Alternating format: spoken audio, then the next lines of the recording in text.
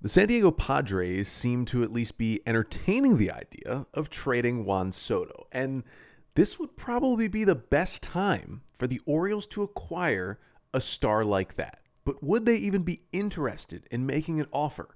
We'll answer that question and more coming up on another Mailbag episode of the Locked On Orioles podcast. You are Locked On Orioles, your daily Baltimore Orioles podcast. Part of the Locked On Podcast Network, your team every day.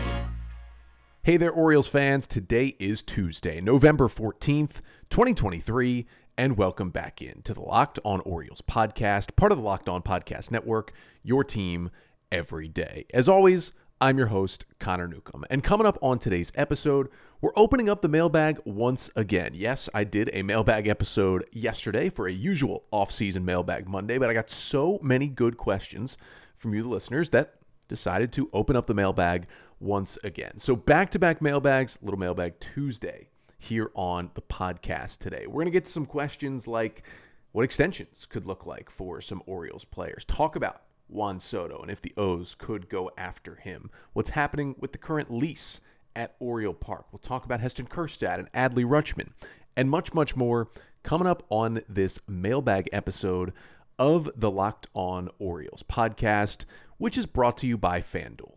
Make every moment more. Right now, new customers get $150 in bonus bets with any winning $5 moneyline bet. That's $150 just if your team wins. So visit FanDuel.com/lockedon to get started today. So we got 9 questions, all from you, the listeners, coming up on the mailbag today.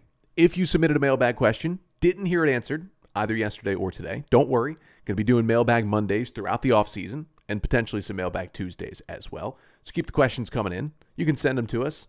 Email at LockedOnOrioles@gmail.com, I should say, at LockedOnOrioles on Twitter, and leave them in the YouTube comments right here as well. Make sure to like, comment, and subscribe to the Locked On Orioles YouTube page. Jump right into it. First question of the day comes from Brady on Twitter. This was a tough one to start things off with. Brady says, you can only extend 2 of the following players. Which ones do you extend? Gunnar Henderson, Adley Rutschman, Grayson Rodriguez, Kyle Bradish, Jackson Holliday, and DL Hall.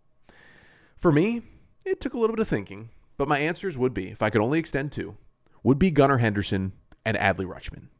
These 2 guys are just generational talents, I think. Henderson's going to win Rookie of the Year, looks in line to win an MVP at some point. And Adley is going to be a perennial all-star, and I think will spend a good amount of his career as the best catcher in baseball when you combine defensively and offensively as well. You don't find a lot of prospects like these 2 guys, and the fact that the Orioles got them both in the same draft, the first draft with Mike Elias and crew, is pretty remarkable. But these 2 guys, if you could extend for, 6, 7 more years past the time that they would become free agents, would be truly incredible to do. Yes, I think Grayson Rodriguez and Kyle Bradish will be great. DL Hall, at the very least, could be a really, really lockdown reliever. But pitchers get hurt more often. Pitchers are a little more volatile than hitters at times. And for Jackson Holliday, he could be better. There's a situation where Holliday is better than both Gunnar and Adley. But we've seen him play only a little bit of AAA and no Major League Baseball. He is still much more, of course, of a question mark than Gunnar or Adley is. So I'm going with you, those 2, if I could only extend 2 of them. Second question comes from Gerard on Twitter, who asks, would the Orioles consider trading for Juan Soto, considering even if they don't extend him after the year, they could give him the qualifying offer and receive a draft pick next offseason? It is a good point from Gerard, because if you do trade for players at the trade deadline, you cannot offer them a qualifying offer at the end of the season. But as long as you have a player from opening day till the end of the year, and he becomes a free agent, you can offer him the qualifying offer. It's about a 1-year, $20 million deal. If the player accepts it, you get them for 1 more year and $20 million. If they decline it, you get the 3rd highest draft pick from the team that signs him. So theoretically, you could get right around a 2nd round pick if you didn't bring back Juan Soto. And the Padres right now are trying to cut a little bit of payroll, and Soto's a free agent after 2024, and I don't think the Padres plan on re-signing him to a long-term extension, which means they are kind of kicking the tires on maybe trading Juan Soto this offseason. Now, you could make the argument that if the Orioles were ever going to go get a player of his prestige, his star level, from outside the organization, right? Adley, Holiday, Gunnar Henderson, others could be that good, but those were drafted and developed by the O's. It costs a lot more to go get those kind of players from other teams. This could be the time, right? You have a Juan Soto who is looking to be dealt. You have the prospects to go get him, and he's got 1 year left, which makes him less expensive in that trade. Now, he's in his final year of arbitration, obviously.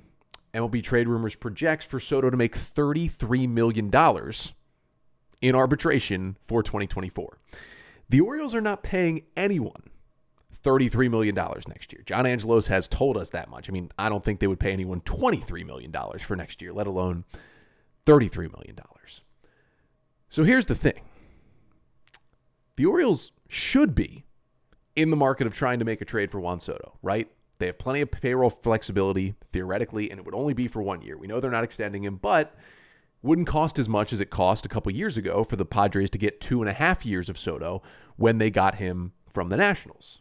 Less years of control, less he costs in a trade, and the Orioles have the prospects to get it. But on the flip side, the O's aren't paying $33 million. So if they got the Padres to eat some of that money, say they got the Padres to eat some of the money, the Orioles paid $20 million and the Padres paid $13 million of Soto's contract next year, then the Padres are asking for more prospects, and it probably goes beyond what the O's want to give up. So no, I don't think the Orioles are going to get him, but in theory, yes, this would be the time to go get a player that good from outside your organization. Third question of the day comes from Texas Orioles on Twitter, who asks, how much emphasis does Mike Elias put on clubhouse chemistry? This is a tough question to answer in total, but from things I have heard about Mike Elias, about the way he selects players, about the way he puts together a team, it's not like he's taking vibes over someone's production or how cost-controlled they are. That is not the case. But among the GMs that are kind of cut from Elias's cloth, right? The standard 40 to 50s white man from an Ivy League school who has taken over baseball front offices over the last 15 years or so, especially the ones that are heavily into the data and analytics side of Major League Baseball, he seems to be the one that is still somewhat enamored with clubhouse chemistry. And I've heard this from multiple people who are more connected with the actual clubhouse and the front office and the team, that Elias does care about it a little bit. Like, he is not just looking at the spreadsheet when he's bringing these guys in. He cares about the culture they cultivate. And Texas Orioles talked about this in kind of a longer question when they asked it was, like, it kind of seems like he does care because the Orioles have put together such a great clubhouse culture. And a lot of that is because the team is so young. It's so many homegrown guys who have come up together through the minor league system. That easily cultivates a better culture at the major league level. But the veterans, not that they've spent a lot on them, but the veterans the O's have brought in have fit in well. I mean, I think about guys like Kyle Gibson, like Robinson Chirinos, like Aaron Hicks. I mean, those guys have been unbelievable leaders in the Orioles clubhouse and have been perfect fits. Did Robinson Chirinos really contribute much on the field? No. But Gibson and Hicks did as well. Now, they weren't the best players on the Orioles. They contributed, and they were fantastic in the clubhouse. And again, I've heard from multiple people that Elias does somewhat care about what goes on in that clubhouse. And it also, from what I've heard, Sig Mejdal is more of like the straight up data numbers guy. That's all he's going to look at. And Mike seems, and Eve Rosenbaum as well, to balance him out with we need to consider other things besides just his data on a sheet. And I think that's how this front office has come together to work so far.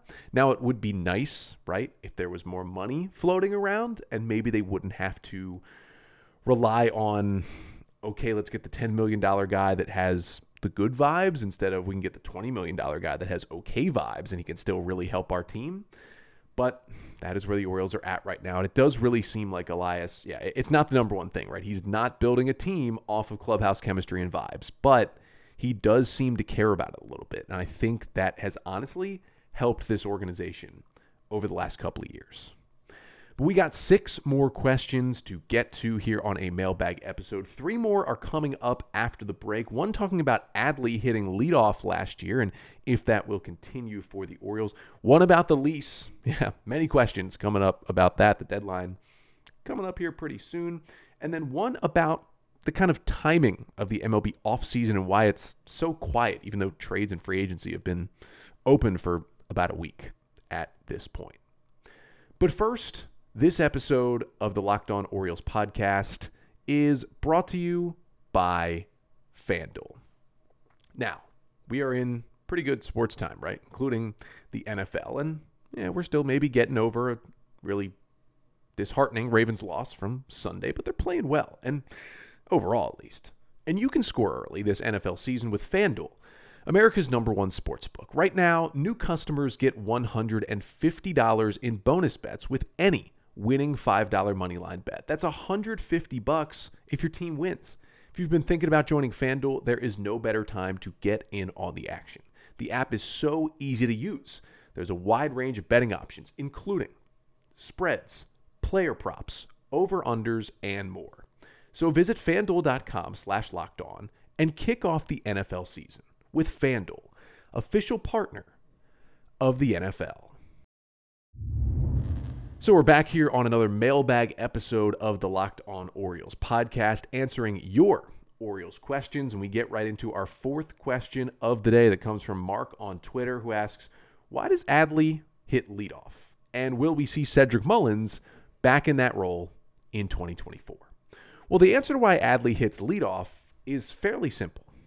Adley finished this season with a .374 on-base percentage. Among Orioles qualified hitters, that was far and away the best on-base percentage on the team. And a pretty simple way to construct a lineup is have your leadoff hitter be your best on-base guy, because you're not really looking for as many home runs from your leadoff hitter. I mean, that's great. We've seen Kyle Schwarber give the Phillies a 1-0 lead plenty of times. But in general, you want your top on-base guy at the top of the order and then your power guys behind him. Adley Rutschman is the Orioles' top on-base guy at .374. You want that leadoff guy to get on base. That is what Adley does. Now, if you take away the qualifiers and you just say every Oriole who played this year, he was second behind Aaron Hicks in on-base percentage. Hicks was at .381 in his time with the Orioles. But I think people would have raised some alarms if Hicks started hitting leadoff for the O's, although wouldn't have been the worst move they could have made. But if you look at the rankings, right, even if you pull in everybody, Hicks at .381, number one. Adley at .374, number two. Then you have a gigantic drop-off of almost 50 points of on-base percentage before you get Ryan Mountcastle and Ramon Arias tied at third with a .328 on-base percentage this year. If you're wondering why Adley's hitting leadoff, it's because you basically had three options to hit leadoff this year. Once Cedric Mullins started to get injured and struggle, and we'll get to that in a second, it was Adley Rutschman, it was Aaron Hicks, and it was Gunnar Henderson.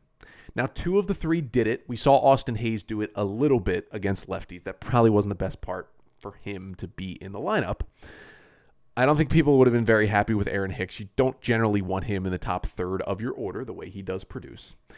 And they kind of split time between Henderson and Rutschman, and I think Rutschman's the better fit because Henderson is more of a run producer, more of a power guy.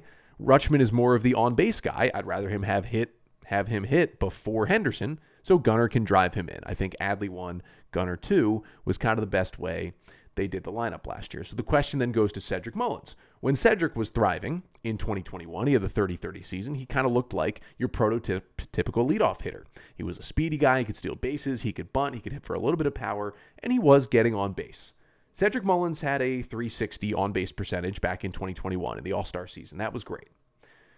Last year, Cedric Mullins had a .318 on-base percentage. This year, Cedric Mullins had a .305 on-base percentage. That is why Cedric Mullins is not hitting leadoff. You cannot put a guy at the top of the lineup with a .305 on-base percentage. That is not going to work out if basically 70% of the time you're making it out to start the game. It's just not going to make you a good lineup. Now, if Cedric can get back to the .360 on base we saw in his magical 2021 season, he's got the other tools, right? The speed, the ability to get on, steal a base, to be the leadoff hitter. But until he does that, he's going to hit in the bottom third of the order. Now, he's going to play almost every day still because he's a very skilled and talented player that really helps the Orioles. But he's a bottom third of the order hitter right now. Now, Brandon Hyde did, at points this season, express some concern about Adley hitting leadoff. And actually, when he did move him out of the leadoff spot for a bit and put Gunnar there. He said it was actually because he felt like Adley didn't have enough time during home games to get ready to hit leadoff, because he would catch the top of the first inning in a home game. He'd come back in, and then with the new pitch clock rules, there's also less time in between innings. And Brandon Hyde felt like he didn't have enough time to come back into the dugout, chat with his pitcher about the first inning, get the catcher's gear off, get his batting gear on, and get himself loose and ready to hit in the bottom of the first. So what he did is move him back to the 2-hole where he spent most of his time, allow mostly Gunnar there to hit leadoff, and then Adley have time to get ready and hit second. It all makes sense. So if they're really concerned about that, I could see Adley hitting leadoff on the road maybe and hitting second at home. But again, if you want Cedric, he's going to have to get the on base back up. Question number 5 comes from Buzz on Twitter, who asks, what's going on with the lease? Pretty good and simple question there, Buzz. Except there's nothing simple about it. Last big major update we had was at the Orioles Clinchmas game in late September. They put it on the screen in between innings that they had agreed to a 30-year lease. Turns out the wording was not really the case. It was a memorandum of understanding between the stadium authority, I guess, and Wes Moore and John Angelos and whomever, that they had the framework of a deal in place. But that document, not binding at all. So we sit here on November 14th, and we are about a month and a half away from the deadline. The lease expires on December 31st of this year. We are getting to the point where you might see another 1 or 2 year extension kind of put together in mid-December to plop the deadline on down to, let's say, December 31st of 2025, just to give the O's more time. And to me at this point, that seems most likely of what's going to happen here. I mean, I don't know why John Angelos and others are dragging their feet. I mean, he's getting $600 million of taxpayer money to upgrade his stadium and the space around it. Like, what are you waiting for? All you got to do is sign that lease extension and you get $600 million. This is the easiest way anyone has ever gotten $600 million. Just sign it. You have the memorandum of understanding. Just sign it then. I don't know what, and I mean, the state and the city apparently already gave the Orioles like another break on the rent they're paying on the land around the ballpark, including the warehouse. Like, they gave them a huge break on that moving forward. So another reason to just sign the lease. And I have a feeling at this point, they're not going to let it expire, right? Like, that's not going to happen, at least not now. They're going to do some sort of extension. It could be just a 1 or 2 year extension to give them more time to negotiate. But at some point, like, you got to just come to an agreement. That's the update right now. We're just still waiting.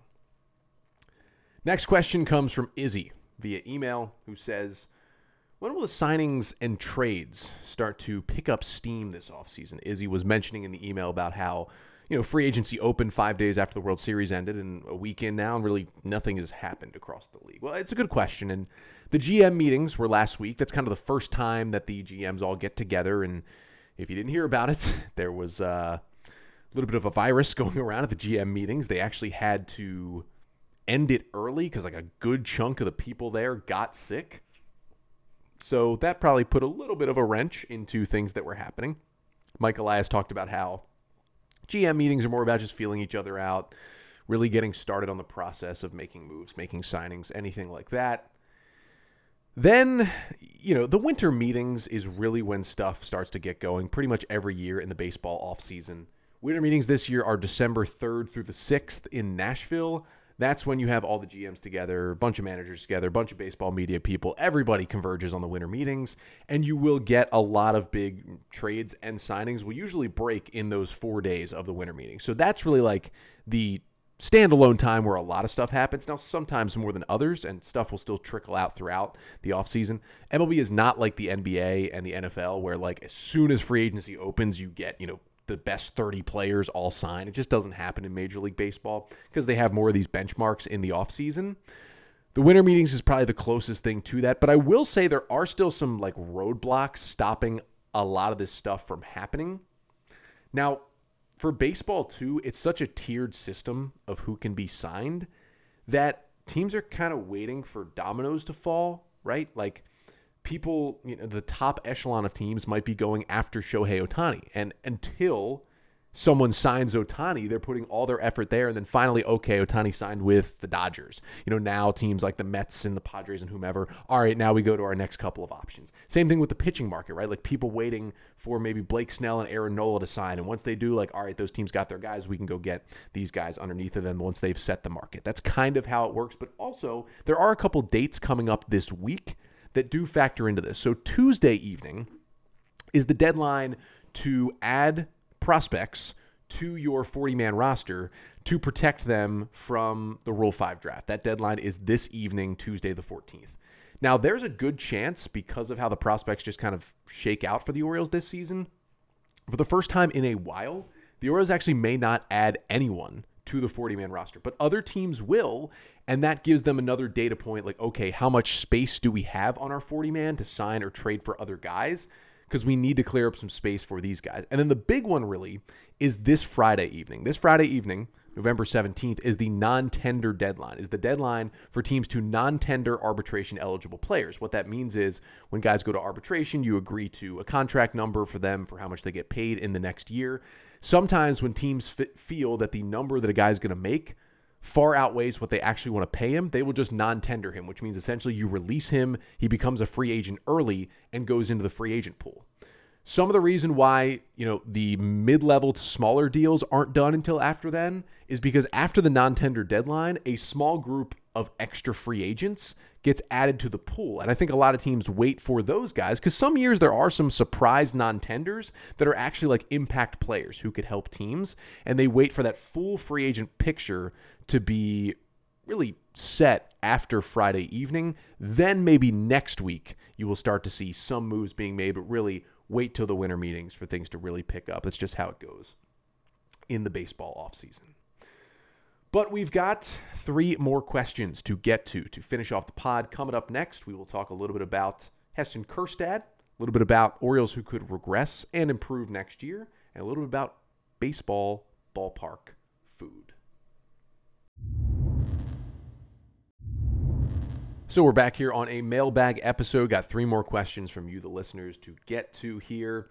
And our next question, I should say, comes from Tony on Twitter, who asks, do you think the Orioles will find a way to play Heston Kjerstad at first base? Now, talked about this question a little bit earlier this offseason on some different episodes, but really good to kind of get to it here because it is a good question, right? He is a natural outfielder, been playing a lot of left and right field in the Orioles system, but they worked him out a lot at first base last season in the minors. And when he got to the big leagues, he played a couple of innings in the outfield, but was mostly DH pinch hitter in the little bit of time he got for the Orioles in September. Remember, he was on the playoff roster, but did not appear in any of the 3 games in the ALDS. I think for next year, it's going to be tough for Heston Kjerstad to find a lot of places to play in the field, right? Like at first base, the O's are going to have Ryan Mountcastle and Ryan O'Hearn, a righty and a lefty, back on that team.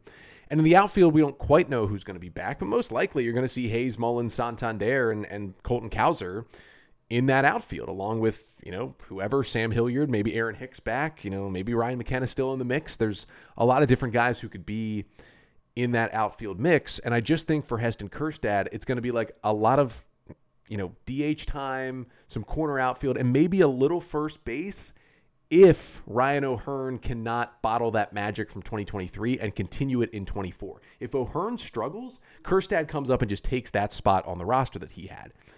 If O'Hearn looks good, Kjerstad might start the year in AAA next year and then come back up at some point. But I will say, in 2025, I think that's when we see like the full arrival of Heston Kjerstad and playing a lot, because most likely Anthony Santander is not here in 2025. He's a free agent after next year. And probably Ryan O'Hearn is not here. He's also a free agent after next year. And so that clears up a lot more for kind of a DH, right field, first base kind of situation for Heston Kjerstad. So I think eventually down the line, yes, but I don't see a lot of innings for him there next year unless either Mountcastle suffers with a vertigo or struggles again, or O'Hearn just really can't repeat what he did in 2023. Next question comes from Larry on Twitter, who asks, which Orioles will improve the most in 2024, and which Orioles could regress the most next season. Now, this is kind of a longer topic that we'll probably get into later in the offseason, but I wanted to pick one guy on each side. Pick one guy to really improve, one guy to really regress based on their performance and their numbers and the underlying statistics from 2023. For the regression, my big regression candidate last offseason was Cionel Perez. Perez had a sub-2 ERA in 2022. A lot of the peripherals did not look good, and I thought this could be a disaster. Cionel Perez was a disaster for the first half of the season, but credit to him, he continued to tinker with what he did, and Perez became one of the Orioles' best relievers, really the final 2 months of the season. So credit to him, but it was kind of a correct pick because for 4 months, Cionel Perez was not good for the Orioles and was nowhere close to the 2022 version of him. I'm going to go with a reliever again, and I'm going to say Mike Baumann. Now, I understand that Baumann had already started to regress during the 2023 season. Like down the stretch, Baumann was nowhere close to his first half self. And if you remember, Baumann spent the last couple of weeks of the season in AAA and then was left off the postseason roster. And there was some mumblings, oh, it should have been Baumann over Brian Baker or whatever. You know, but the way Baumann was pitching, it wasn't really any better than Brian Baker at that point. And so I kind of agreed with the Baumann off the roster. Like he was not good down the stretch. But overall, like he still did post a 3.76 ERA, still has solid stuff, and he was still really good in the first half last year for the Orioles. I just don't see it at all next year. Despite a 3.76 ERA, his expected ERA per StatCast was 5.37 last year. That's based off like the quality of contact and the quality of pitches that he throws. That was the biggest hike of expected ERA over regular ERA for any Orioles pitcher last year. And you look at his pitches, like opponents hit 225 against his fastball, but the expected batting average was 266. It didn't have good command. The pitch, despite it being, 97, 98 plus at times, has bad peripherals, doesn't have a lot of good spin on it. The curveball is good. I'll give him that, but that slider just doesn't seem to be working at times. I don't know. It's just the command was way off for Baumann. And the issue with him is it's not a lot of walks. He misses in the middle of the zone and gives up a lot of hard contact and a lot of extra base hits. I just think we'll see a point next year where Mike Baumann might spend most of the year in AAA and just be more of an up-down guy when they need him and not exactly someone who they're counting on in the Orioles bullpen. But on the improvement side, this might be kind of a cop-out answer because this guy is an all-star and he's already pretty good. But I think a guy who got pretty unlucky this year was Adley Rutschman. And I think improvements coming next year where he's going to be better than he was in either of his first 2 seasons in the big leagues. Adley hit 277 with an expected batting average of 290. Adley slugged 435. His power numbers were a little down this year, but had an expected slugging percentage of 466. He got a little unlucky, and his batted ball quality is good. He has an incredible approach at the plate. I think the offensive numbers are going to seriously break out for Adley Rutschman next year, and if he keeps up the defense and the leadership, it's going to be an MVP level season for Adley Rutschman in 2024. And the final question of the day comes from Joe on Twitter, who's always asking kind of the good, more lighthearted questions to answer at the end of a mailbag episode. Joe asked, what is your go-to ballpark food, like the thing that you would just get at any ballpark just to be safe? I would say for me, Italian sausage with peppers and onions. Pretty hard to mess up. Very good at most ballparks. Solid contributor. Some people would say hot dogs. I go for a little bit more than that, like more than chicken tenders, more than a hot dog. You get an Italian sausage with peppers and onions.